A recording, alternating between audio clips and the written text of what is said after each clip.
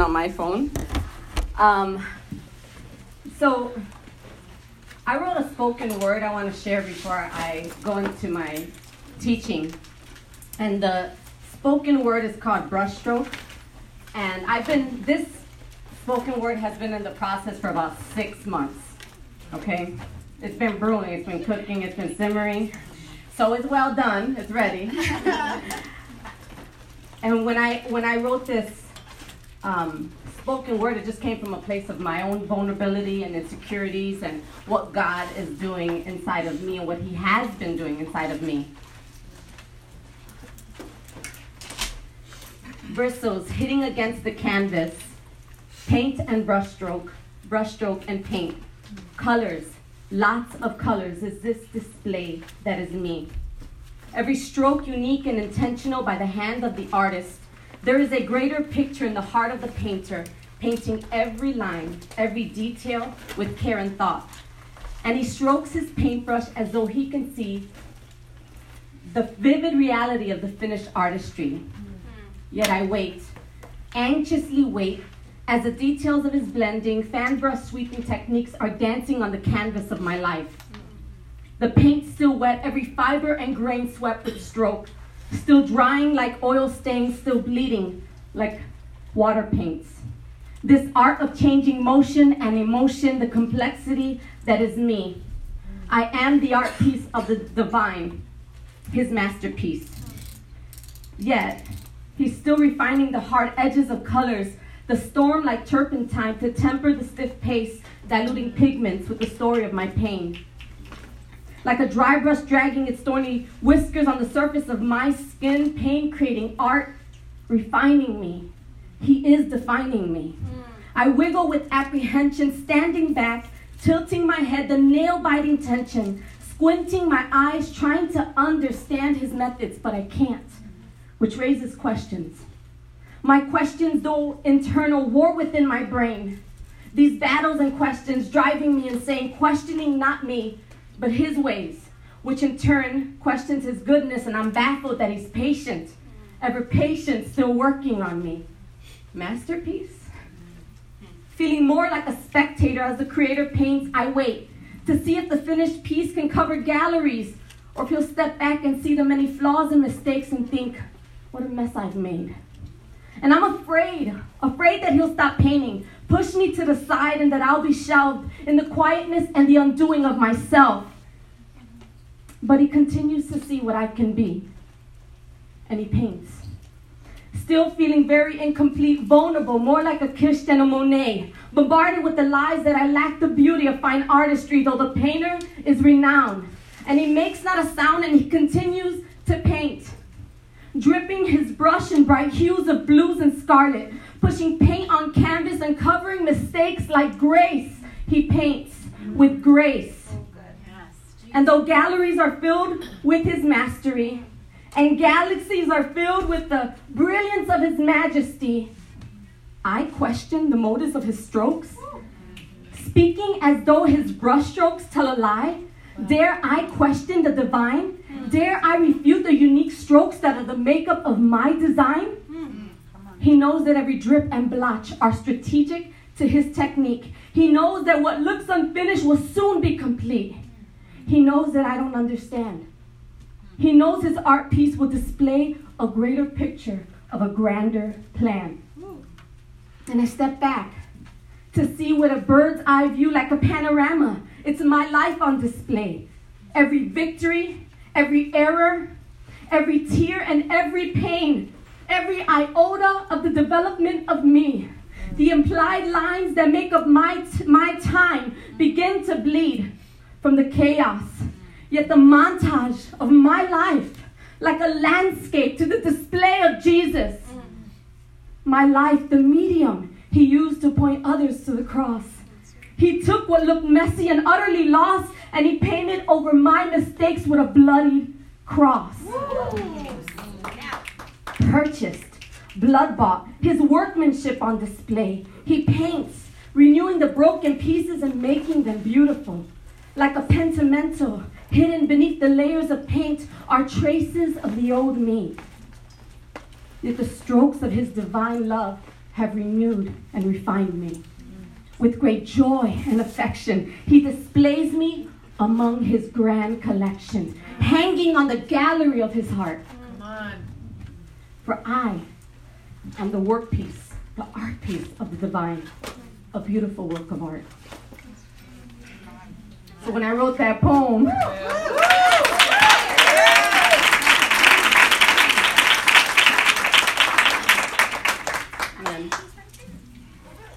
when I wrote that spoken word brushstroke, this picture came to mind. My life represented an art canvas, right? And God was the painter. In my eyes, I don't necessarily see a work of art. I often see the many messes that I've made with my life. The many times that God told me to do something and I didn't obey him.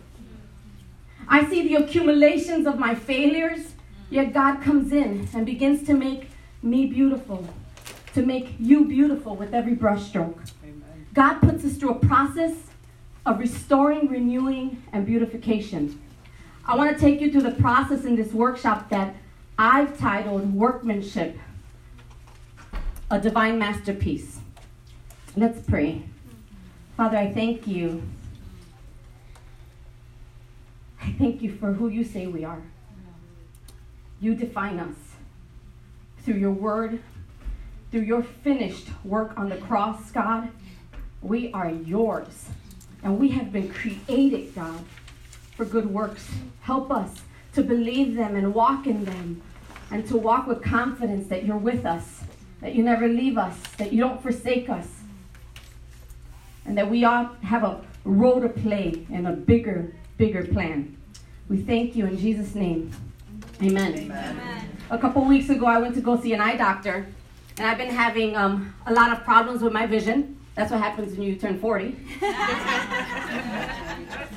Wait till you get 50. Telling you. Okay. I'm going to need a miracle. No, I'm just kidding. They put this machine over my eyes, and I mean, if you've seen an eye doctor, a lot of you guys wear glasses. It's like a binocular type of thing, and they start to switch the lenses to kind of give you a prescription. And as she's moving the little lenses, she says, is this one better or is this one better? And I'm like, oh, that one, I guess, but everything looks foggy to me. And she's like, okay. So she switches the lenses again, and she's like, is this one better or is this one better? I'm like, it's still kind of cloudy. I still can't see. And she's like, are you breathing into the lens? So she starts cleaning the lens, you know? And I'm like, okay. And then she's like, how about now? And I'm like, I still can't see. And so she takes a light and she puts it in my eye, and she sees that there's a dry skin over the lens of my eye. And that's why everything looked foggy. Wow. Also, I need glasses, but that's why everything looked foggy. And she gave me a prescription for dry eyes and a prescription for lenses, which came in, and they were the wrong. I still couldn't see. I'm like, what am I doing wrong? But internally, there's this war that we wrestle with to see rightly. It's this war inside of us on how we view things. If you're a born-again believer and your desire and aim is to follow Jesus and to please him with your life, you're thinking, I'm not who I used to be, but man, I'm not where I want to be. Yeah. If you're like me, you beat yourself up every time you fail, or if you react wrongly in a situation. Maybe you find yourself saying, why did I say that? And then you kind of like, you know, when you have a hangover in the morning, you're like, why was I talking so much? Like, man, you know, and the Bible says that in many words, sin isn't lacking. It's there. It's there in us. Or maybe there's some habits that you can't break. Or the insecurities that rise up within you. And that's my Achilles heel, is my insecurity. And the enemy knows exactly where to get me. And every time I get tripped up, I'm like, I already know this. Like, why do I keep falling here? And the insecurity for me is that I didn't finish college. And so the enemy always tells me, you're dumb. When I was young, those were the words that were spoken over my life. You're dumb. Necia, which means like ignorant. And those things, I fought my whole life trying to push those things to the side. And then comparison, right? maybe you're like, man, I didn't even know I struggled with that. And the sister like Sophia comes up, starts bringing fire from the pulpit. And I'm like, I have to come up after her. And she's like away from her nose. How does she do that? I love her. She's amazing. Firehouse, right? And I'm stuck to my notes. And I can't see them because I'm blind. Come on, girl. Keep going. And comparison is the segue to envy and jealousy. All these things creep up, and maybe you think, I should be past this already. Like, come on, grow up. What's wrong with me? And you're like, where did that come from? Well, the Bible's clear. It says it comes from your flesh. There's this war in your members. Jealousy, when that sister's like, God has been so good. He paid off all my bills. You're like, must be nice. Must be nice. I'm happy for you, girl. I'm happy. Why you don't do that for me, God? How about pride? Sneaks up on you. Yep. That's the thing about pride. It's deceptive. You don't even know it's there. You're deceived. And then you start looking down. And what we do is we compile our own dirt. And we stand on it. And we look down at people.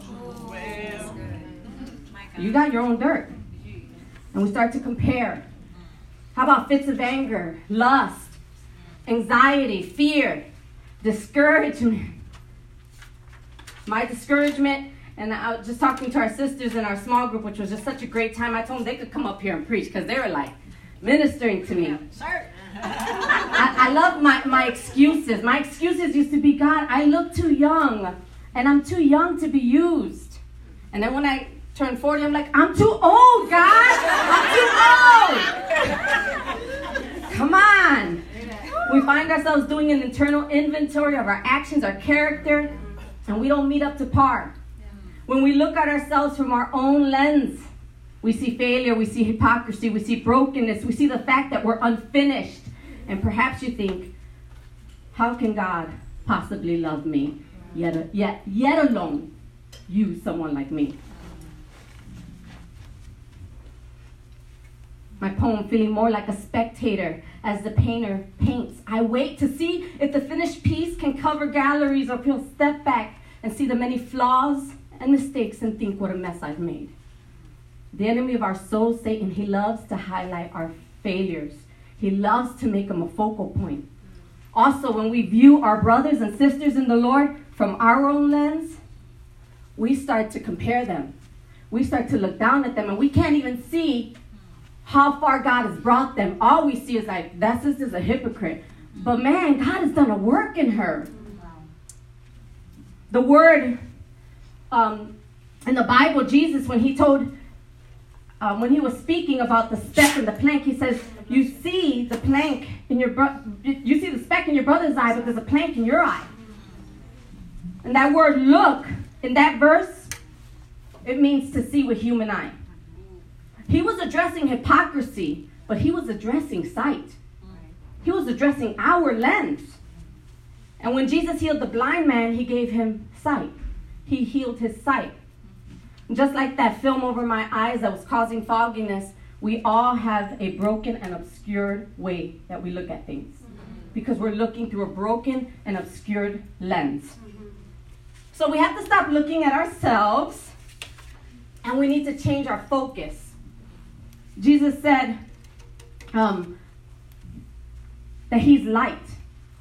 And I need, when you're 40, you need light to see. I see my sister with that little lamp, and I'm like, I need it too. Because light helps you see. Pastor Jeremy said last week, I love what he said on Sunday. He said, we spend so much time looking internally at ourselves instead of to Jesus. For every time you look at yourself, you need to look 10 times to Jesus. We need to see ourselves from new lenses because our lens is broken. Amen. My prayer is that this workshop will give you some vision and some clarity to see rightly.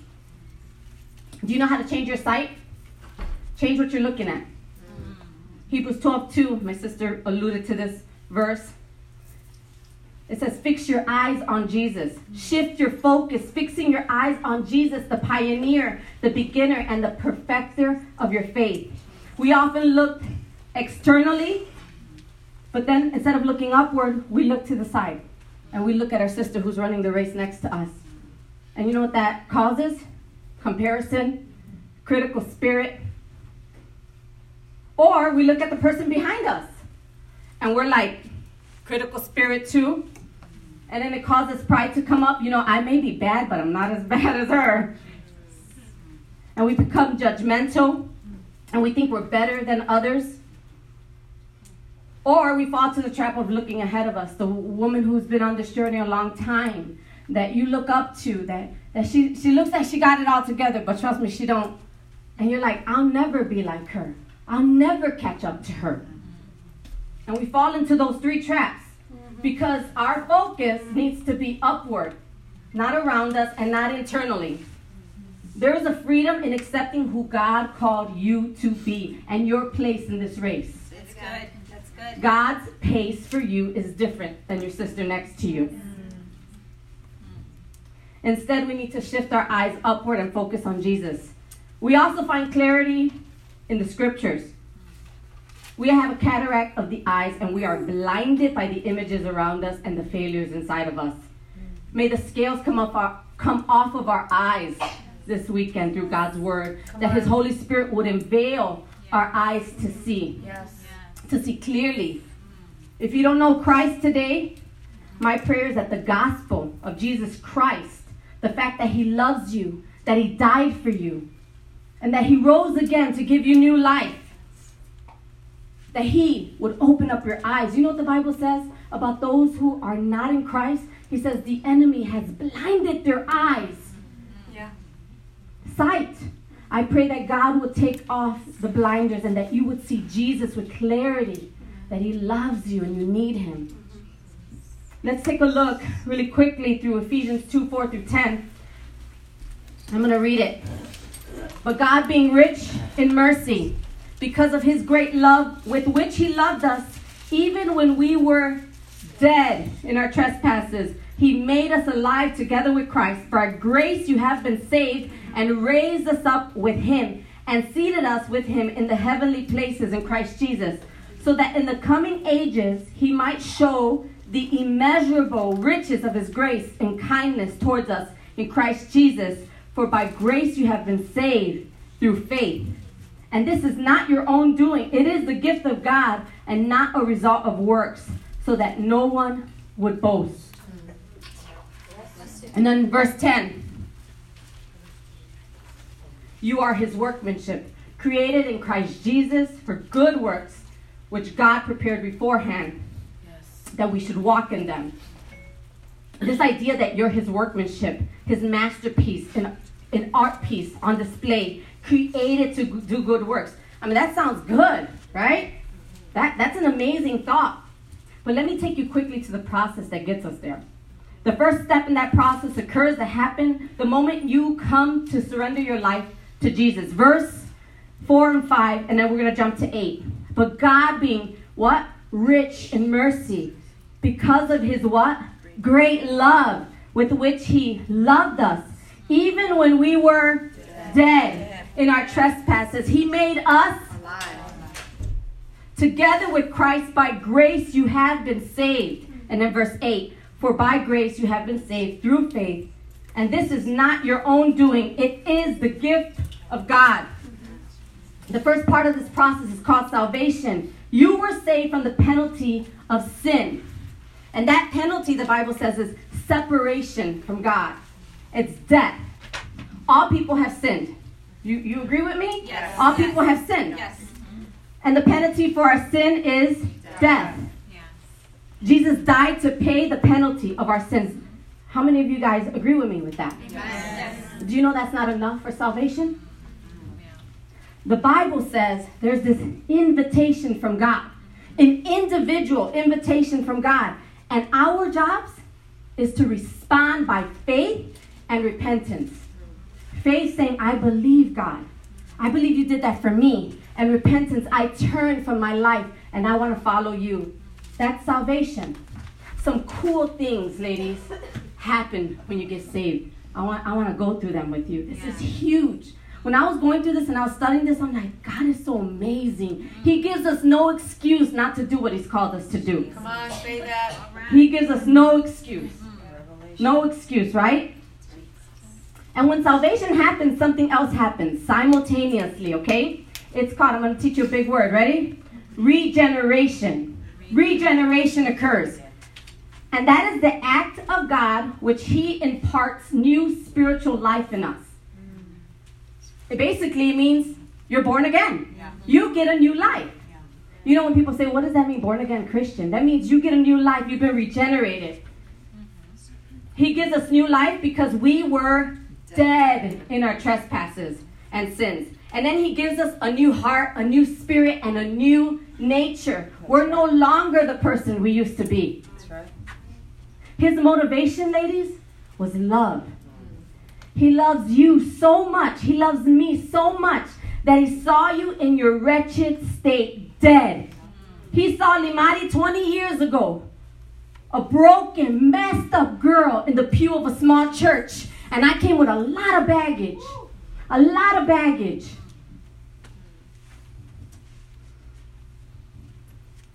I had brokenness, came from a fatherless home, abandonment, rejection.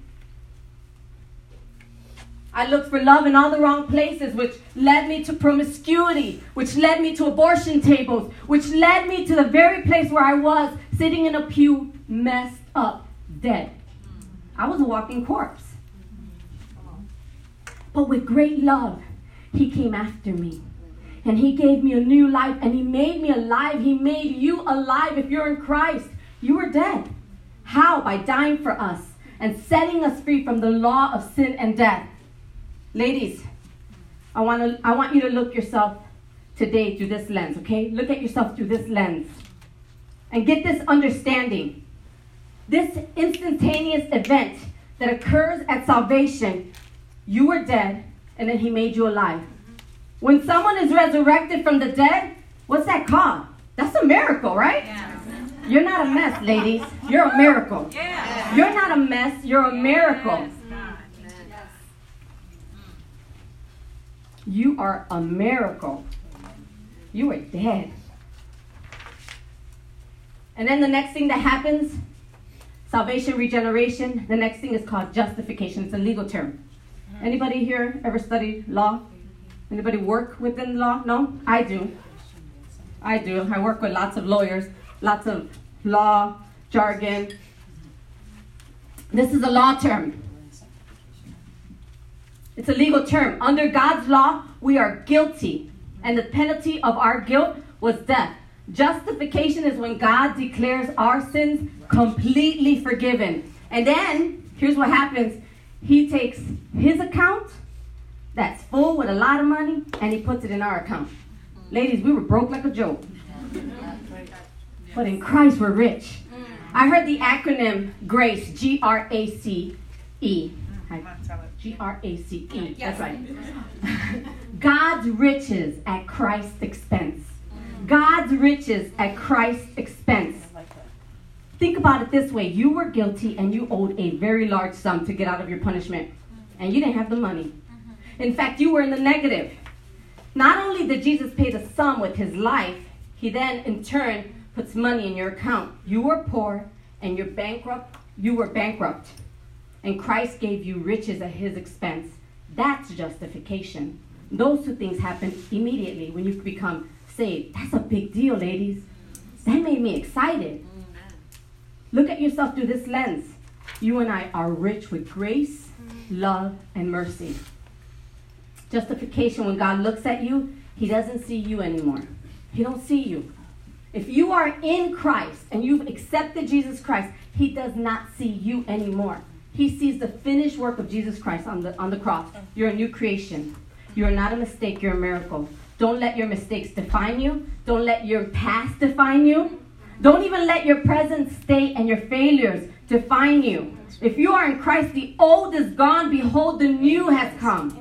That's what it is to be a child of God, adopted into the family of Christ. And God doesn't measure us by our failings. He doesn't even measure us by our successes, so that no man can boast. And they can say, I did this transformation in my own life. I take credit. No man can boast because God did it all. Jesus did it all. Jesus is the one who did the work. I recently read a post by a young lady that used to be one of our youth a long time ago, and it made me sad. To her, it may have been empowering, but she's lost right now. And she said this: everything I have right now, I made for myself. The person I am today is my own complete doing. I owe credit to no one but myself. Everything I do is about me, and everything I do is for me.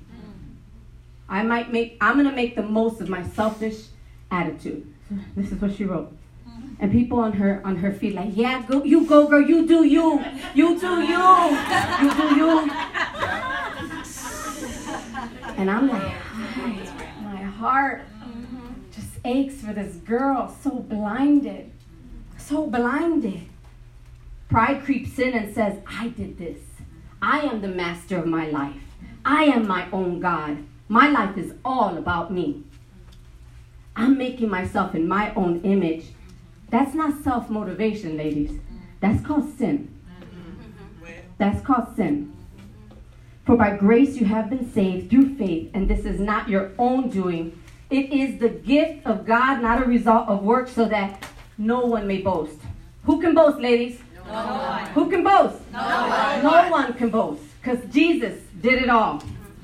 You are in right standing with God because of Christ and what he did. He gives you right standing personally, positionally, and the next thing that he does, he takes you on a process, and that process is called sanctification, right, sister? We were talking about this. Verse 9, not a result of works, so that no one may boast. Verse 10, for you are his workmanship, created in Christ Jesus for good works, which God prepared beforehand that we should walk in them. See, everything else in the process I described is instantaneous. You get saved instantaneously. You become this new creation. You get regenerated. You get justified. But sanctification is a process. It's a progression. And it doesn't stop until we are with Christ. It's a lifelong progression. It's a slow process, and it continues throughout our earthly life. I love what John Piper says. He says, he's replacing our old, hard, unresponsive heart with a soft, responsive heart that treasures God above all things and is being formed, and he's shaping us into the kind of people who love to do the will of God. When I first came to Christ, the first thing I realized changed was my heart. I was so angry, ladies. I was mad at people in the street that I didn't even know. I was stank face. I was like, And everyone was a bleep, bleep, bleep, bleep, bleep, bleep. I don't even know you. I'm like, we got beef? No, I don't even know you. I was just angry. I was angry. But the first thing God did was he gave me a heart for people. He transformed my heart. And there was just so much. I wanted to love him. I wanted to serve him. I wanted to do whatever. God, you want me to clean toilets? I'll clean toilets, God. I just want to serve you. I desired to give God everything. I pleased him. I wanted to please him and do whatever he asked me to do. When we come to Christ, we acknowledge that we're sinners, and then we repent. We turn from our old ways. We break free from the ruling power of sin. Jesus is being formed in you. But the beautiful thing is, when you become a believer in Jesus Christ, the Holy Spirit comes to take residency inside of you. The book of, I think it's in Colossians 1:27 says, this is the mystery, that Christ lives in you. He takes residency in you. You know what? All these things that Sophia is saying, let's go. And some of you are like, that's intimidating. I don't know if I can do that. You can't. But he can do it in you and through you. Right. He can do it in you and through you because he lives in you. Oh my goodness. That's an analogy, Lord. Yes. It's funny. I was watching a message on YouTube, and there was this pastor. He's like, God comes and he cleans you, and he pours the water, and he literally a whole bunch of water. I'm like, let me try me. Nah, I ain't gonna do that, Lord. When Sophia's like, you gotta go running, take off the lip gloss. I'm like, I'm gonna start fighting with my lip gloss. Can I take my lip gloss with me? I'm a girly girl. The Bible says that He goes with you. He gives you new desires. And your old habits, those things will pop up again. Because you are still in the flesh. You're still here in this world. I'm like all wet, but kind of feels good. I'm hot. My poem says the paint's still wet. Funny guy. Yeah. Good one, Jason. Good one. Full circle. He got me. He's like, you like to be embarrassed for some people? The paint's still wet. Every fiber and grain swept with strokes, still drying like oil stains, still bleeding like water paints. This art of changing motion and emotion, the complexity that is me with every brush stroke, He's making us more into the image of Christ. But we're still drying, we're still bleeding, but we're still being made and conformed into the image of Christ. Amen. You're in the process, and it's going to keep on going. God is forming us into His image. However, before you're like, Grace, I don't need to change that. He's patient with me, right? He's patient with me. There's a reason for a stripping off of those things. There's a work to do. There's a work to do, and you can't take those things with you. I heard it said this way: you can't enter your promised land with idols in your hand. You can't enter your promised land with idols in your hands. There's some things that God got to rip off of us. He's stripping those things off for a reason, to make us more like Jesus. He's stripping those things off so that a watching world can see that you're brilliant and shining for Jesus. He's making us more and more beautiful with every brushstroke. We have been learning in the life of Esther. Sophia has been doing such an amazing job. We gave her a very hard task to take 11. I couldn't even hardly do these verses. And I'm like, hi, Sophia. She's doing a great job going through the life of Esther. And she gave us a glimpse into the life of this queen. And Esther's beautification process, you touched on it. I just want to go through it real quick. In chapter 2, it took 12 months. When Queen Vashti was thrown out of the palace and they needed a new queen, the king's homeboys, they're like, let's have a beauty pageant. I bet you they like that, yeah. And let's have a swimsuit edition. We're just trying to pick the new queen. This ultimate beauty pageant, and it wasn't Miss USA, it was Miss Persia. And they took all the most beautifulest women from all around the land. I want to talk about comparison. Can you imagine being those ladies? I love that her name means star because God highlighted her. Like he brought her up. And I love what you said. If you have a place, if somebody's sitting in your seat, they have to go. You will get the favor of God if it's part of your destiny. The beautification process is called sanctification. And Esther went through this 12-month treatment, and it was split into two. 6 months were for purifying Esther and the remainder of the women. They said that the oil of myrrh was commonly used as an antiseptic, an antifungal, and a deodorant. I feel like I need some deodorant right now. It's hot up here. Therefore, the first 6 months of her preparation were cleansing, healing, and purifying. Once they were certain she was free of disease, they spent the next 6 months maximizing her beauty. So the idea that's conveyed in these two things is that Esther had to go through a purification process to make her beautiful. Purification precedes beautification. Purification precedes beautification. See, God does something inside of us before it starts to show on the outside of us. God does something in us and then outside of us. But here's what we try to do, ladies. We try to fix ourselves. If I can just read 20 verses a day, I'll be like my sister. If I can just change the way I dress, if I can just try and try and strive and strive and strive. That's not sanctification. That's behavior modification. And God isn't interested in making moral people. He's not interested in making women look good from the outside, and when you come close to them, they're still a mess. God is in the process of renewing hearts and transforming lives.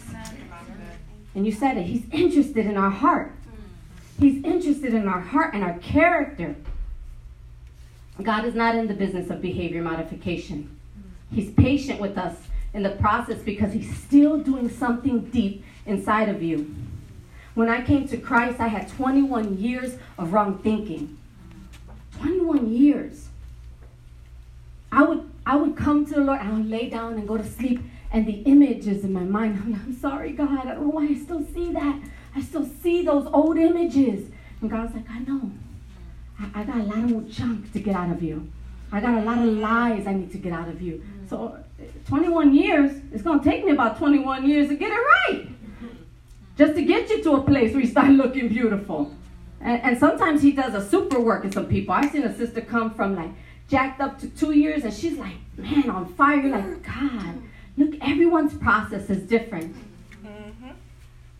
Those first 6 months of Esther's physical beautification process was a scourging of dead skin, peeling it away. It was the microderma abrasion of the time. And it's not exfoliating, ladies. You know, you ever exfoliate, it's so sweet, like, I feel nice, and you know, my daughter loves to exfoliate. They were peeling off skin. Layers of skin. That's painful. I thought about this idea when God begins to paint us and transform us. God uses different paintbrushes to process us, okay? I mean, I'm just paraphrasing, I'm making my own analogy, but here's what he does. In the beginning, he takes some big brush strokes, right? And he starts clearing away and painting beautiful things, and you're like, man, God is doing such a mighty work in me. I'm not cursing anymore. I'm not smoking anymore. I'm not drinking anymore. I don't even want to go to the clubs. I'm not sleeping around. He's doing this beautiful work. And then he says, okay, let's go a little bit finer. And he starts going to our anger. You're like, that's a lot, God. And he's like, okay, how about that? How about this? And then he starts to do those little details. You remember that day that you mistreated your sister? And he starts to do finer details. God doesn't care how long it takes. He wants to do it right. Yes. Every detail with line. You still got a lot of work. I got to work on you, sister. Yes. And he paints us with these paintbrushes. His word. He changes our mindset with his word, removing negativity, uprooting lies, and replacing it with truth. Romans 12:2 says, do not be conformed to this world, but be transformed by the renewal of your mind, by testing, you may discern what is the will of God, what is the good and acceptable and perfect will of God. Romans 12:2. Another paintbrush he uses is suffering. And you said that. I wrote a blog a while ago regarding a very dark time in my life, and he purifies you through suffering. God allows it to come in because he knows that when he's done, you'll look like gold. He knows that when you're done, when he's done with you, you're going to shine. And I wrote a blog during the darkest time of my life because it's one thing. I remember praying a prayer. You said it's a dangerous prayer to pray. Yes. My prayer one day was, God, if you can use it, then put me through it. I'll talk about dangerous. I feel like I was Joseph. I'm like, every trial God has brought me from one trial to the next trial to the next trial. And I was like, okay, God, you can use it. But when he touched my son, I'm like, not my son, God. And I wrote this, and it's a snippet of my blog. It says, as a mom, watching them hurt is like putting a whip to your very soul. If truth be told, suffering is a school I never wanted to enroll my kids in. Nonetheless, my God uses suffering to perfect us and mold us to the image of his son. It's his process, yet we often find ourselves squirming and trying to avoid the fire. However, the path of suffering is the path to growth and trust. Suffering can be best described as the steroids of faith because it injects in you growth that would have taken years without the storm. God uses the breaking, I love that picture, the breaking of us, because he wants to remake us. He uses dark times to remind us that he's present. He uses thorny paintbrushes to make us more like him. And I always call suffering as an invitation from God to get to know him better. Because Jesus was a man deeply acquainted with grief. He was deeply acquainted. He says, I know exactly what you're going through. I went through it. And I sympathize with you. I think about the picture of analogy. When you take a picture, you take it into a dark room and you put it in chemicals. And you keep putting it in these chemicals. And then you expose it to light. And a beautiful picture comes out. God has to take us through the dark room so a beautiful picture can come out. Good. Another paintbrush he uses is discipline.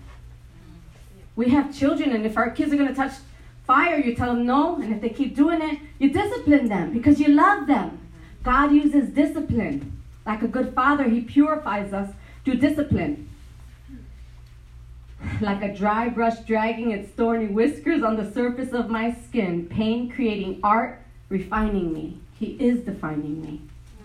There are so many paintbrushes that God uses. I don't have time to go through them. Pruning, discipleship, reading your word, Bible study, fellowship. God uses a lot of these things to make us into his image. For Esther, this beautification process took a year. And as I was thinking about that, a year, God can do so much in a year, ladies. He can do so much in a year. He may hide you for like 10 years and you're like, God, there's nothing on the horizon. For you single ladies, there ain't a man in sight. But I think they're all married, Lord. God can do so much in a year. Right, Ada? Call you out. Hallelujah. He can do it. Won't he do it? For some of you, you're in a waiting season. And there's so much that's happening underneath that you can't see. John Piper says, when God is doing one thing, he's doing 10,000 things. You're in the process. I love Paul's prayer to the Galatian church. When we're discipling someone, we're bringing them through the process, and you keep seeing them, move back and then come back, and there's just this desire to see this person you love grow in Christ. And Paul had that type of love for the Galatian church, and he said, my little children, for whom I am again in anguish as in childbirth, until Christ is formed in you. Anguish, like, I want you to become more like him. And he had this great desire for the Galatian church, but Christ has a great desire that you would become more like him. There's a time for setting apart for justification and a season of beautification, and Esther was being prepared. Jesus, when I thought about this, I had this revelation. Jesus made us beautiful, and that's how we come before the King. He gave us access to the throne. When we come before Jesus, he sees us beautiful, purified. He sees his son. We have access because he made us clean. And when we come before God, we're hidden now. Our old person is hidden. He sees Christ. Yet the process of becoming more like him in our flesh here on earth, because we're still sinners, is this journey of getting set free from sin. That it has no reign on you anymore. The power of sin and death has lost its grip on you. Yeah, you still struggle with it, but it doesn't have reign on you. It doesn't rule you because now Christ rules you. Yes. And how do you grow? How do you keep growing? Here's a couple things. You yield your rights. You yield your life. You surrender. God, not my way, your way. I don't understand, but I'm going to trust you. And then you obey. Remember, the Spirit of God is transforming. He lives in you. You obey. Those moments he tells you, love your sister. Pray for her. Forgive your husband. For me, forgive your father. very early on. Forgive your father. There's a reason I want you to do this. I'm making you more like me. Esther was made more beautiful for the king. We are made more beautiful because of the king. Amen. And even more beautiful when we come before the king.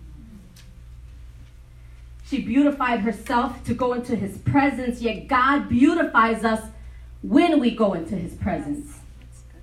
And every time we get a glimpse of Jesus and who he is, how he loves us, what the cross did, how he feels about us, we get clarity. Our lenses become clear, and we become more and more like him.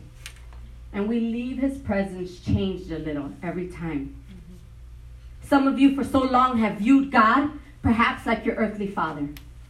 He failed me. He wasn't proud of me. He abandoned me. Maybe he even abused you. But when you get to know the Heavenly Father, he's nothing like your earthly father. He's kind and compassionate. He's loving and patient. He's holy. And when you get a glimpse of Jesus the Son, and when you encounter the Holy Spirit, his work and his activity in you and around you, you get clarity. I love the word revelation. Revelation means it's simply a revealing of something that was hidden before.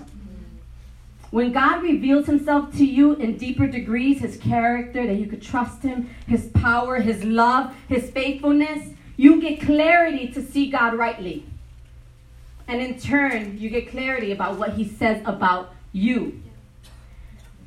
Here's what we do, ladies. We do projection rather than receive revelation. What that means is I project what I think God thinks about me. If I feel that I don't like me, if I feel that I don't even love me, then that's how God feels about me. That's projection.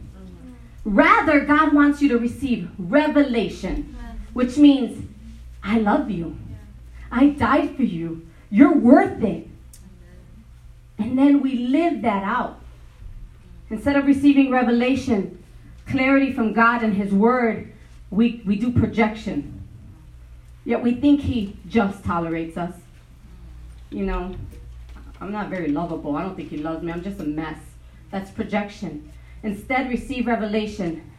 God says, that's not how it works in this. You don't get to say how I feel about you. I say how I feel about you. You don't even get to say who you are. I say who you are. In verse 10, God says this about you. For we are his workmanship, created in Christ Jesus for what? Good works, which God prepared beforehand that we should walk in them. God says you are a workmanship, created in Christ for good works. Receive that revelation today and reflect that revelation and resist the lie to think otherwise. You are his workmanship. That word in the original language means poema, which means to make something. A work piece. It denotes the result of work, which is an art or a making. It's a creation. You and I were made, created. That means there's a creator. The word poema, we get our English word poem. Poem. It's this crafting of lines and ideas to tell a story. Our story, his story, John Piper says we are God's epic poem. Yes. He's telling a story. He's telling his story through our lives. We are his magnum opus. My sister gave me that word. Magnum opus is an artist's greatest work. Picasso had a magnum opus. Rembrandt had a magnum opus. There's who's the guy who drew on the ceilings? Michelangelo. Michelangelo had a magnum opus. It's the greatest work of art. We are God's greatest work of art, his magnum opus, because we were created in his image. In the New Testament, we find the word poema just twice, in this verse and then in Romans 1:20.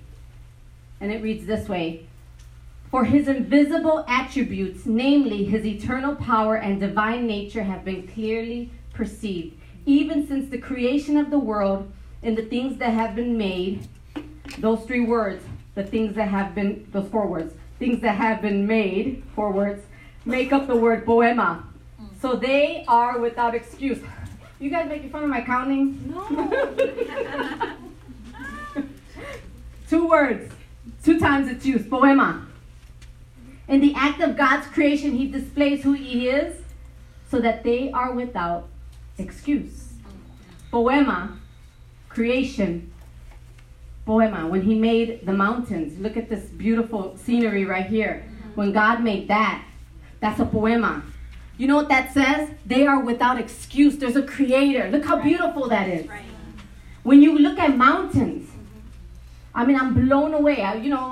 We're here in the Midwest. There's not a lot of mountains here. There's no mountains. There's hills, but there's no mountains. But when I went to Boise, Idaho, my breath was taken away when I saw the mountains. I was like, man is without excuse. That screams poema, creator. The greatest artist in the universe considers you and me his masterpiece. But we're a masterpiece in the making.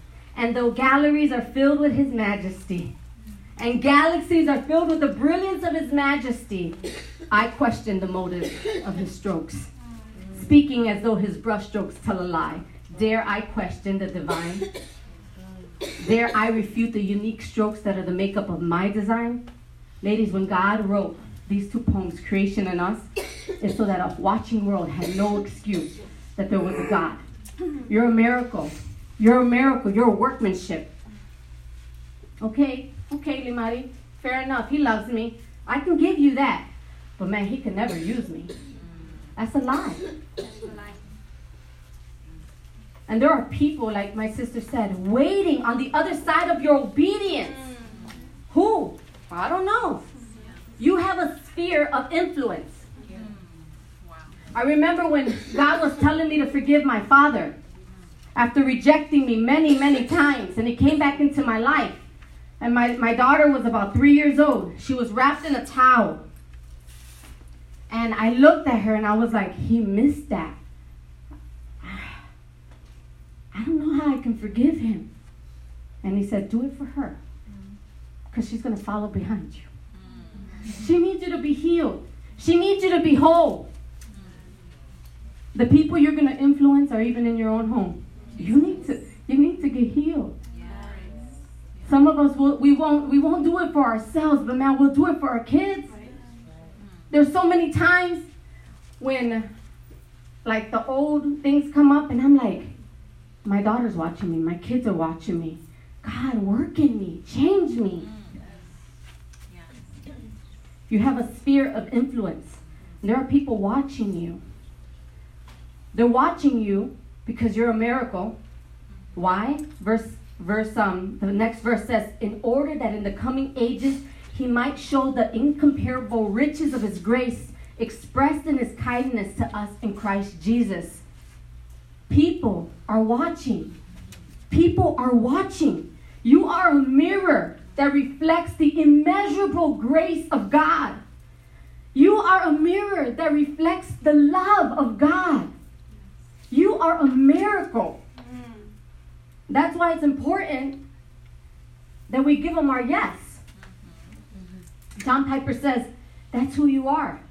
A creature with a heart of nature designed to make much of God and display his nature, to display his power. We were made to make much of God. Do you know that? Yes. Our lives are to give him glory. Amen. So that when people see us, they don't even see us anymore. They're like, that's not even the old Sunette. I remember her from the hood beating people. Now she's boxing the devil.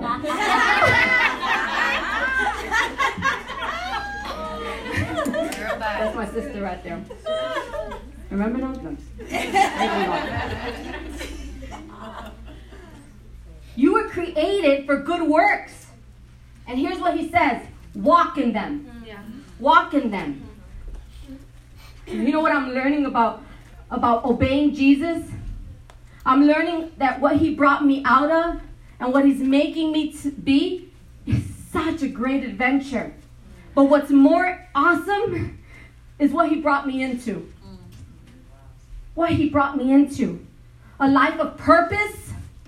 A life of adventure. watching God transform the lives of people around me through my story, Yes. being a partner in his miracles and works, there's no better life than that. I remember when God asked me to start sharing my story. Guys, I was terrified to speak in public. I'm gonna be real, I would get diarrhea, like I would vomit, like it was bad, bad. And I had the shakes, like, you know, I still do get the shakes, but I kind of control them. And I was like, God, if you want me to speak, you gotta take away the butterflies, you gotta take away the diarrhea, I can't, you know, that, we got a problem there, I can't get up there from throwing up, you gotta get rid of all of that. And God's like, no. No. Will you still do it? I was like, I don't know. Will you still do it? Give me your yes.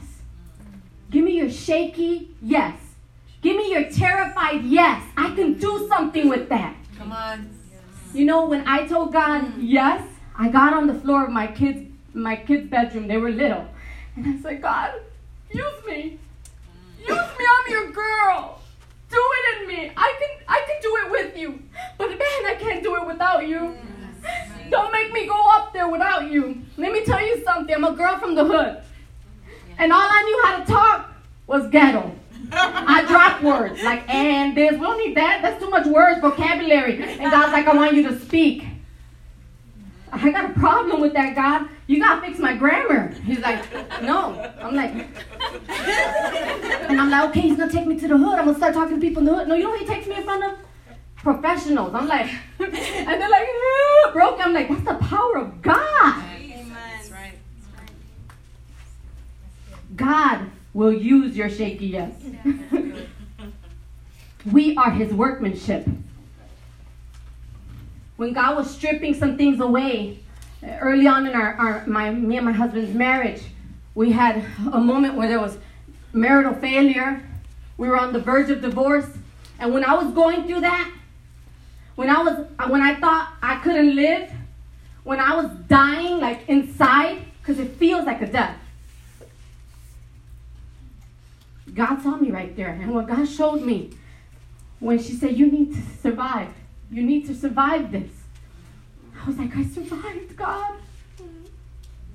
And let me tell you something. God took me to a pulpit to speak to marriages nationally. That has nothing to do with me. And you know what we do? We talk about the hope of Christ. We spoke to a couple. He was a trucker. He had been cheating on his wife, and me and my husband shared our story about how God can restore a marriage that's broken. And he came up to us broken, and he asked my husband, will you meet with us? Will you meet me with me and my wife? We met them halfway in Wisconsin. And that's hard for me. I don't know these people. I'm like, they trying to kill us. Like, they want our money. You know, I get these fears that come up. But I was like, okay, God, we'll do it. So as we're sitting across the table with this big, burly trucker and his frail little wife, I'm looking at this big guy and I'm like, Jesus loves you, across the table. And he's like crying. And I'm like, he did everything for you to come to you. And me and my husband presented the gospel to him. He got saved. God restored their marriage, okay? Look at this. And I was like, wow, amazing. I called my husband. My husband would encourage him. 6 months later, my husband's phone's blowing up. And my husband's like, who is this? And he picks up the phone. And he's like, it's Toby. His name was Toby. He's like, man, he cheated. I think he fell again. Like, my husband's thinking this because his phone's blowing up. And there's a message on his voicemail, and it's his wife. And he's like, man, he messed up again. So my husband calls his wife. And she said, I just want to tell you that 2 days ago, my husband had a massive heart attack and died. Wow. And his life was transformed the last 6 months. Wow. And I want to thank you guys. You don't know who's on the other side of your obedience. Say that. You don't know who's on the other side of your surviving. Come on, Imari. That man would have had an eternity without God. Had I not gone through the pain that I went through, had my husband not been who he is and God transforming him. God uses our pain for a reason. He wants your shaky yes. He wants your little yes that's on the floor that says, God, I don't know how to speak. God, I don't know how to love. Maybe he's calling you to adopt a baby. Maybe he's calling you to love your neighbor, to bring food to someone who's sick that next door to you. Maybe to take care of your ailing mother. You have a purpose. You're his workmanship. And then it says, we are his workmanship. Created in Christ Jesus. We individually, all of us, we have a beautiful part to play. Maria, you have a beautiful part to play in this. God has uniquely designed you with great gifts. He's designed you with great gifts. All of us are beautiful in our own way. We have something to offer. But here's the beautiful thing. We collectively are a force to be reckoned with. You know what the Bible calls that? The church. Where's my sister Esmeralda? Come here. She's going to help me with this analogy. Will you say yes? Stephanie Frizzle says in her song, sometimes my very yes is only my weakest yes. Wow. Let's start to pull this out. I want to show you a picture. You're his workmanship. You want to help her, Sonny? Oh, you're taking a video.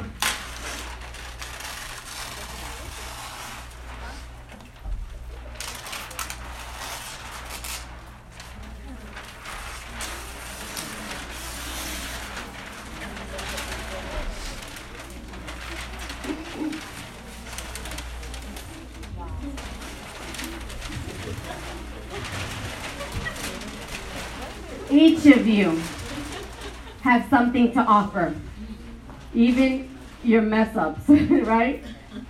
Your story needs to be told. Stop being quiet.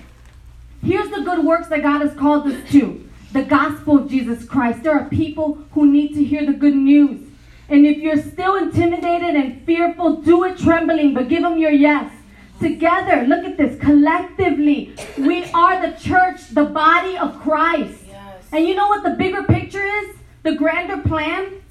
That the world would see a collective people walking in their gifting, saved, miracles, so that Christ can be glorified. We are the church, the hands and feet of Jesus, and he's the head. And collectively, we've got a work to do. We're a workmanship. Your sister is not your enemy. She's your ally. We need each other in this. We need each other. You were called. And here's what I just want to encourage you. You know, the Bible calls you the bride of Christ. He calls you the bride of Christ. Cleansed, clean, made new. Make much of Jesus by being obedient. Make much of Jesus by giving him your yes. Make much of Jesus. We were talking in our small group. Our sisters were talking about how they feel stuck. And God gave me this word. When you feel stuck, go back to the last thing God asked you to do and do it. He'll make you start moving. When you obey him, go to the last thing he asked you to do and do it. So we're his workmanship. That's my workshop. And thank you guys. I'm over my time. But we started late, so give me some grace. Let me pray for us. I like archery. No. Sorry, is that 2:30? Oh Lord. Okay, let's pray. Father, thank you. Thank you for your word. Thank you for this time. Thank you for every individual lady in this place, created with great works, with things in them. And the one thing you've always told me is you don't need to be a replica. You need to be you. I've created you with your own gifts. I've created you with your own quirks. Those things that people think may be annoying, I love them about you. And I'm going to use them. Those things that I can't get over from my past, I'm going to use your story. I'm going to use your victory. I'm going to show people the miracle working power of grace through you. God, may we give you our yes. And use us, God, mightily for good works. God, I pray you would activate my sisters in Christ to walk their calling out, to tell others the good news, whatever sphere that they've been in. Use them, God, for your power and your mighty, mighty work on this earth. In Jesus' name, amen. Amen.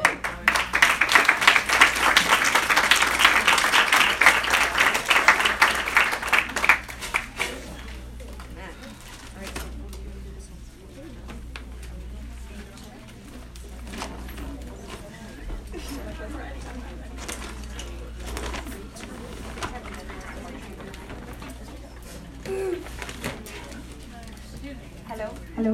Hey ladies, just as a reminder, you are on free time now. So in the back we have a volleyball at 3:30. I posted on the door. Gosh, I'm like, why you jacked me up? I can't even talk. I'm like archery at 2:30.